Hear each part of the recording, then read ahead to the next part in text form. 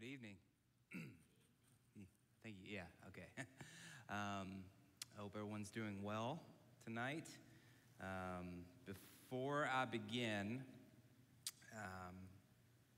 most of the time, I think every time I've preached here on a Sunday night, I am thankful and I just thank the church for allowing me to preach.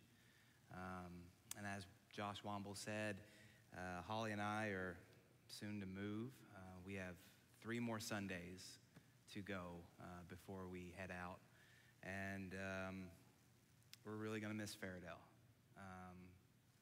We've had 3 kids here. Our church has loved our kids. Our kids love Fairdale. I mean, for our kids to yell and scream every night saying church, and they want to go to church, I think that's a rare thing. And it's just a testament to how much Fairdale loves them, and they love Fairdale, and we love Fairdale. So we're just thankful to be a part of this family, and sad to leave, but still encouraged to know that the work will continue here, obviously, and the Lord's doing great things in Fairdale. So let's get started. Let's dive into Exodus chapter 20. I'll read the verse and then we will pray. Exodus chapter 20, verse 16. You shall not bear false witness against your neighbor. Let us pray.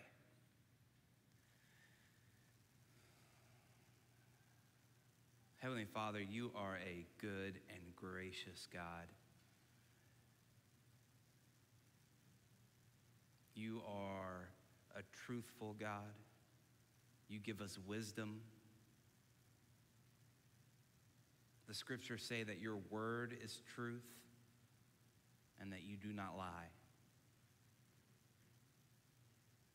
Lord, tonight I pray that your words would be proclaimed and preached through me. That, Lord, you would open our ears and open our eyes to what the scripture has to say. And Lord, that you would sanctify us in your word. Grow us more and more into the image of your Son. Help us replicate him. And Lord, we thank you for all that you do.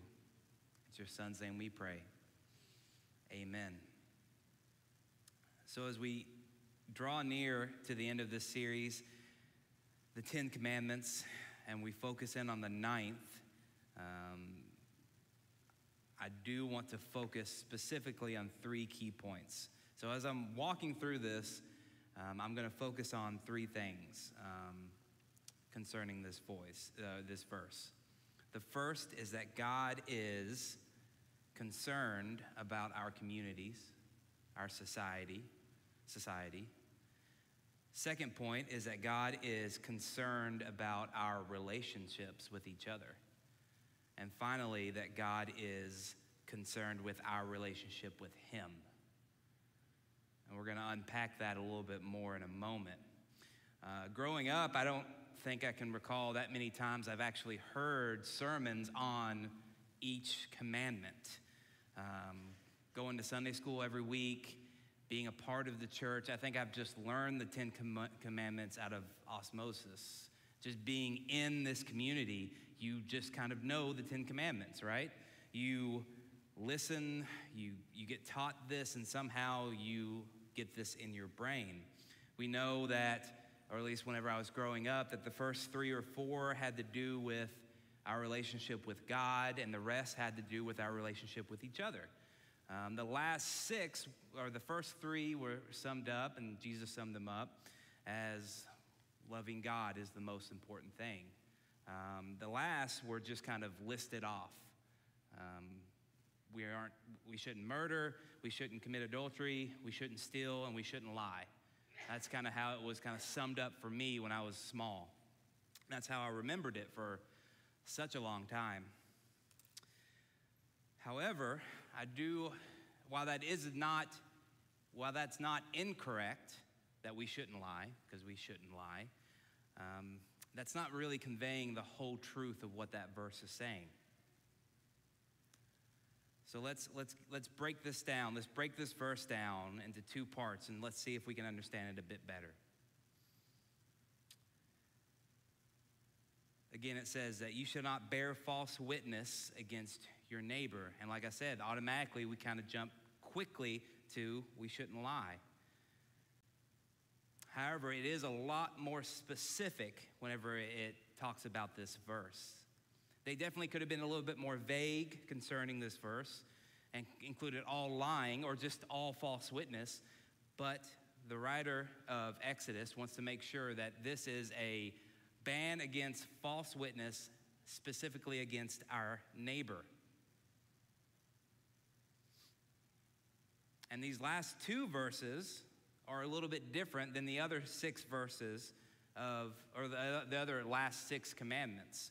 The first, if you look back in Exodus, after the Sabbath, we are supposed to honor our mother and father. We shouldn't commit murder. You shall not commit adultery in verse 14. Verse 15, you shall not steal. And then verse 16, it's introduced this idea that we should not do this against our neighbor. Verse 17 follows that up. We should not covet against our neighbor. So the writer wants us to see something very specific about this verse. What's it trying to tell us? First, the first question that we need to unpack is, what does it mean to be a witness?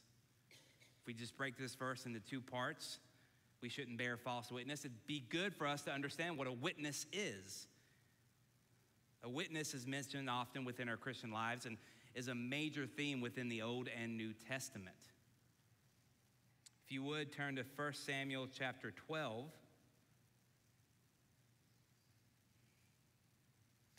1 Samuel chapter 12, beginning in verse 5.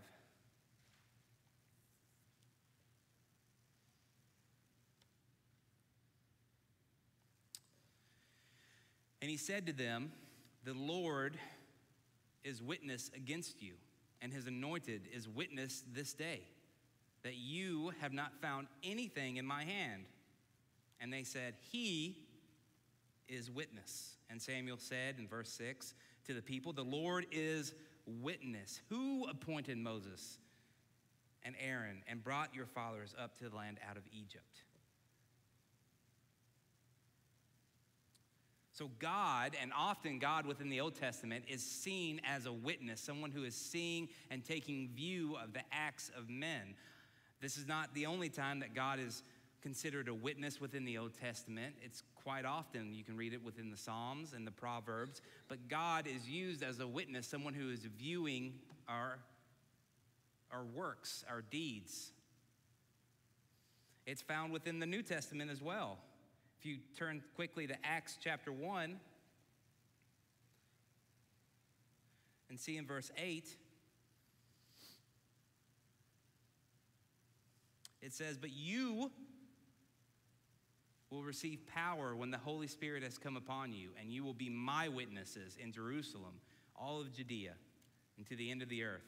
Jesus speaking to his disciples saying that you will be my witnesses. You will see what will happen, and then you will go out and be my witness. And in the same book, in Acts chapter 28, or chapter 26, we see Paul in verse 16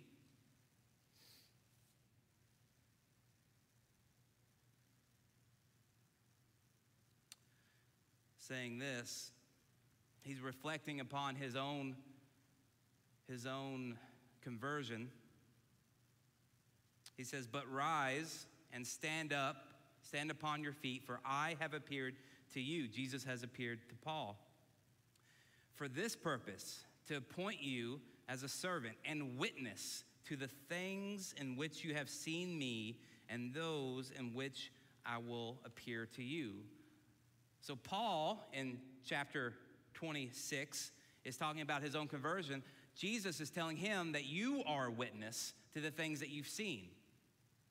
That's why he was sent out, because he was a witness. He saw it, he experienced it. Now he is telling other people about the things that he has seen, he has experienced. So plainly, a witness in this line is someone who has seen something or experienced something, and now they can be a witness to what has happened. They can convey it correctly because they were there, they saw it, they experienced it. Then the second part of the verse tells us that we are not to do this against someone specific. Again, if we look back in Exodus chapter 20, the other commandments are a little bit more vague. Don't murder, don't steal. We can all agree with that's bad. But this is more specific. We shouldn't do this against our neighbor. The author has a very specific person in mind. He could have just stopped it at false witness, and that would have been fine. That would have said also our neighbor. But he wants us to know not to do this against our neighbor. So if we're not supposed to do this against our neighbor, it would be good to understand who our neighbor is. Well, the scriptures speak extensively about who our neighbor is. Jesus in Mark chapter 12, when asked about the greatest commandments, he's summarizing the 10 commandments, and he essentially boils it down to this. We are supposed to love God, and we are supposed to love people, our neighbor, as ourselves. If Jesus states that the summary of the 10 commandments can be summed up into two different sayings, love God, love our neighbor, it's important for us to understand who exactly our neighbor is. The scriptures generally, and we all can agree, that our neighbor can be everyone. We must love all people and extend a helping hand to everyone. However, in this context, and we'll see this in a moment, neighbor is primarily focused on the people that we see and we live with every single day. The people that we know, our families, our friends, the people that live next to us, the people that we can recall their names at least. And why would the scriptures here be specific in this way? Well, this leads me to my first point, that God is concerned about our communities. Our neighbors are the people that we are most likely to bear false witness against. You would think that that might be the opposite, but it's not usually the people that we don't know or that we don't know well that we lie about. It's the people that we know the best that we lie and we display false witness.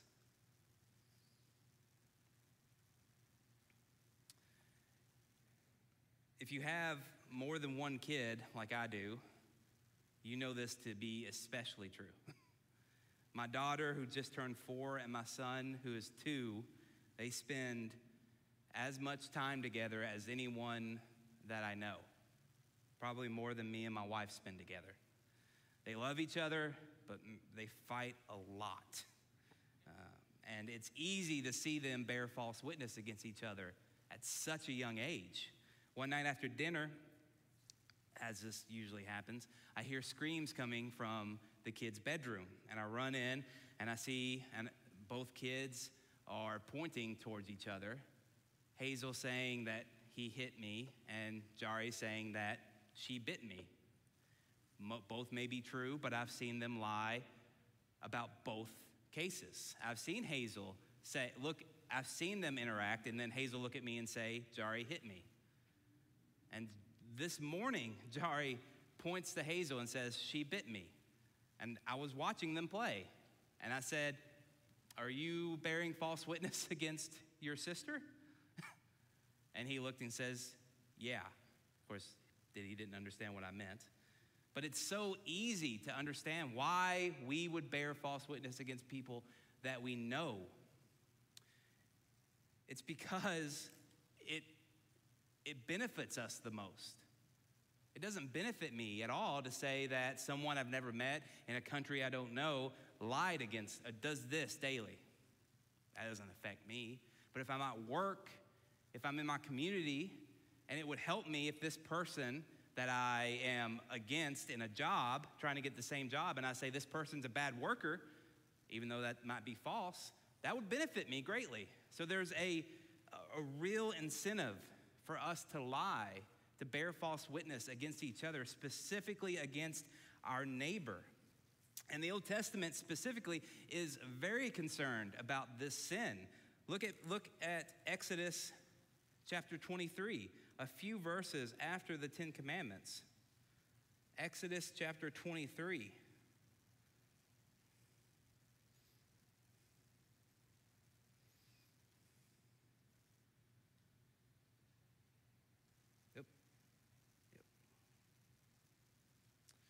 Beginning in verse 1, it says that you shall not spread a false report. You shall not join hands with the wicked man to be a malicious witness. You shall not fall in with many to do evil, nor shall you bear witness in a lawsuit siding with the many as to pervert justice. Nor shall you be partial to a poor man in his lawsuit. And then it goes on to talk about how this type of sin perverts justice within a society. The Old Testament is very concerned about us bearing false witness, specifically in a courtroom type of setting, because it can lead to a collapse within that community.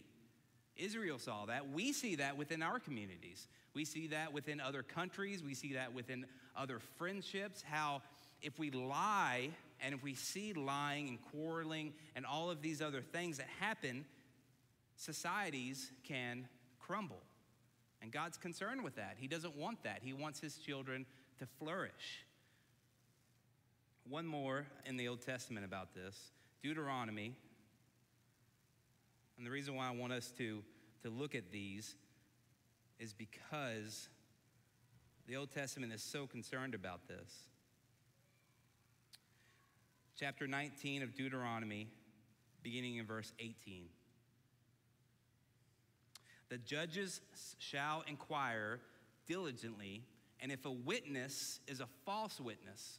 So in Exodus, we talk about how it tells us not to be a false witness. Deuteronomy, now we have, if we find a false witness, this is what happens. If the witness is false witness and has accused his brother falsely, then you shall do to him as he had meant to do to his brother. You shall purge the evil from your midst. So the crime and the penalty of bringing a false witness in this community, in God's community, is that the specific type of harm that was meant from the accuser to the accused is going to happen now to the false witness. That's how God takes this seriously. We are not to be false witnesses because it can lead to a collapse within our communities. It perverts justice, as Exodus 23 says. The people of God and other preachers who have preached this sermon the last few weeks have touched upon this, and we know this, but it was written to a people out of Egypt. They are walking around the desert. They are about to go out and be in community. They are nomads. And we know from the scriptures that they didn't obey God all the time. They were sometimes mean and grumpy. And God knows that this is a particular type of sin that can destroy the Israelites. So he wants to make sure that they are concerned about not bearing false witness. We shouldn't bear false witness because we should care about justice in communities.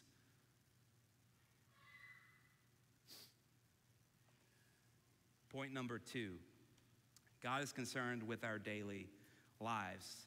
And this, of course, as we know, is not limited to a single courtroom. It expands to each and every one of us in our hearts and our daily lives. It would be easy, or at least convenient for me, if this only had to do with the courtroom. Because then I could just say, I've never had to deal with being a witness in a courtroom, so I've never broken the ninth commandment. We're fine, right? But that's not what this is contained to. Listen to John Calvin and what he has to say about this verse.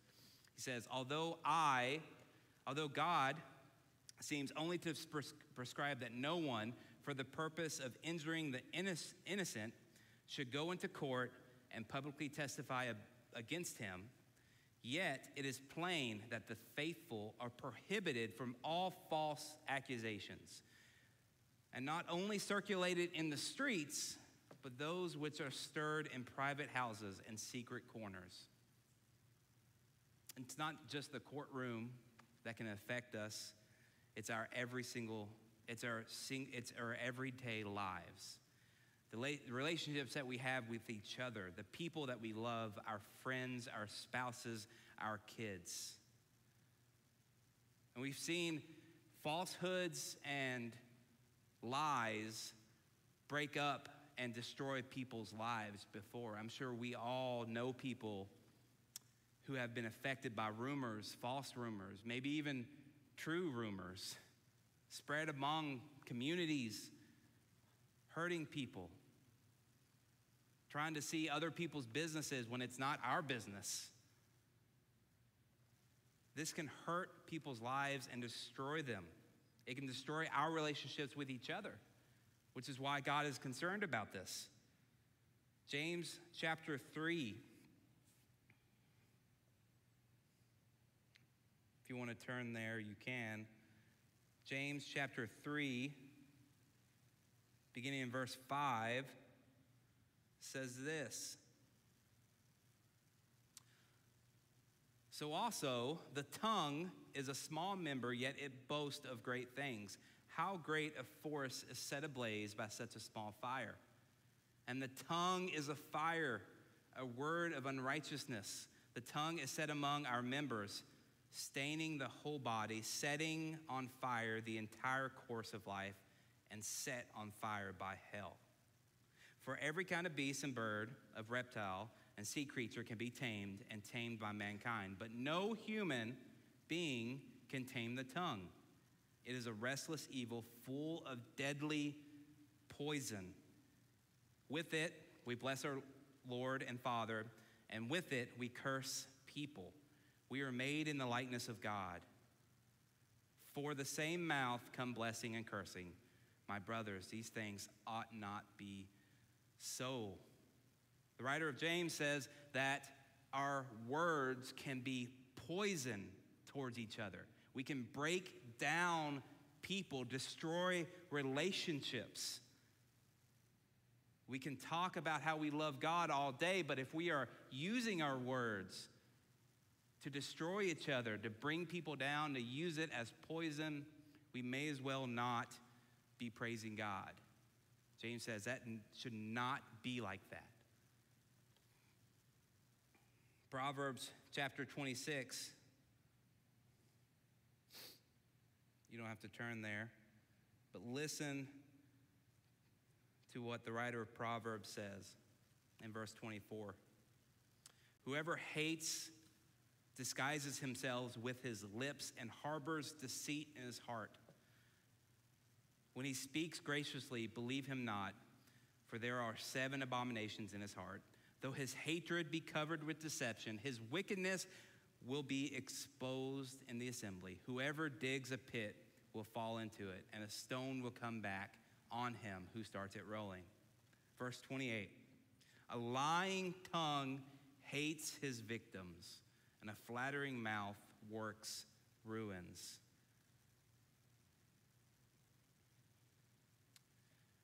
We see the destruction of relationships, on how people use words to destroy each other.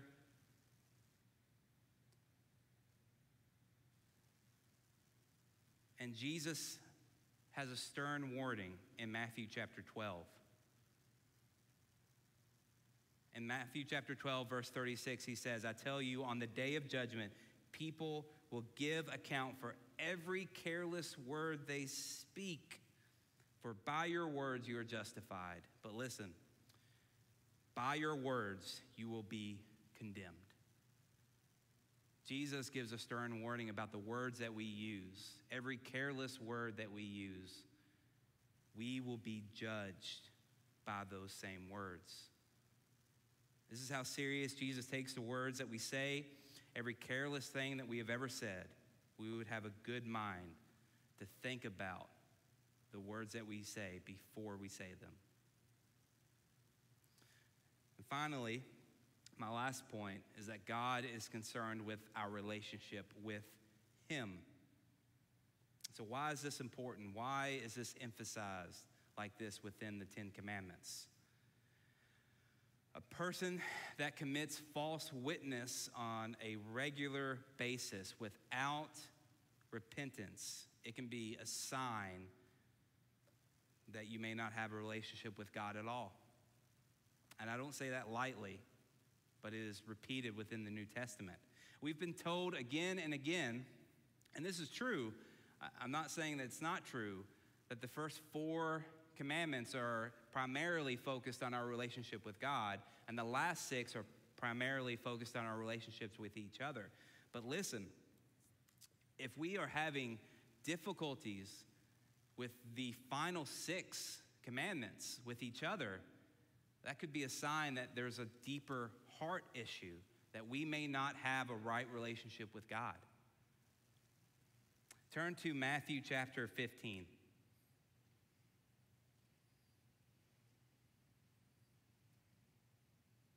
Matthew chapter 15, verse 18.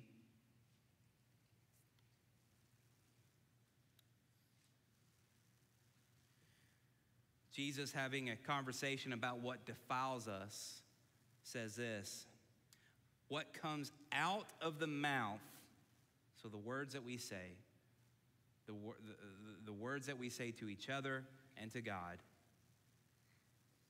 the words that come out of the mouth proceeds from the heart, and this defiles a person. For out of the heart comes evil thoughts, murder, adultery, sexual immorality, theft, false witness, slander. Seems like Jesus was repeating some of the commandments here. But if a person is continually bearing false witness, continually doing these things, it may be coming from the heart. And without repentance, there's no changing that. Josh this morning said that, is that our lives should be marked by repentance.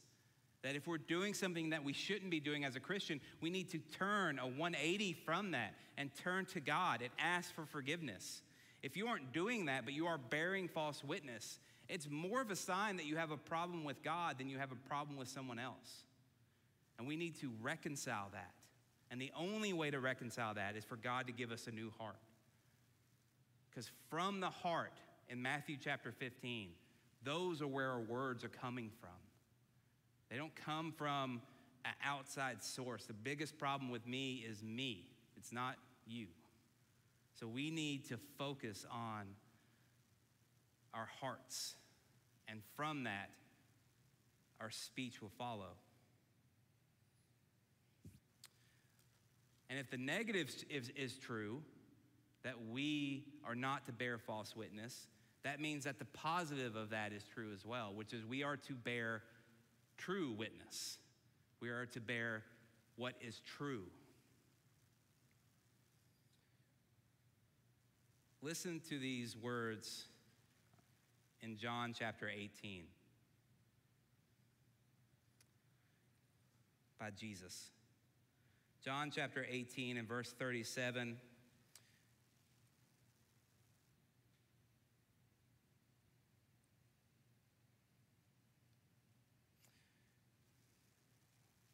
Jesus is before Pilate.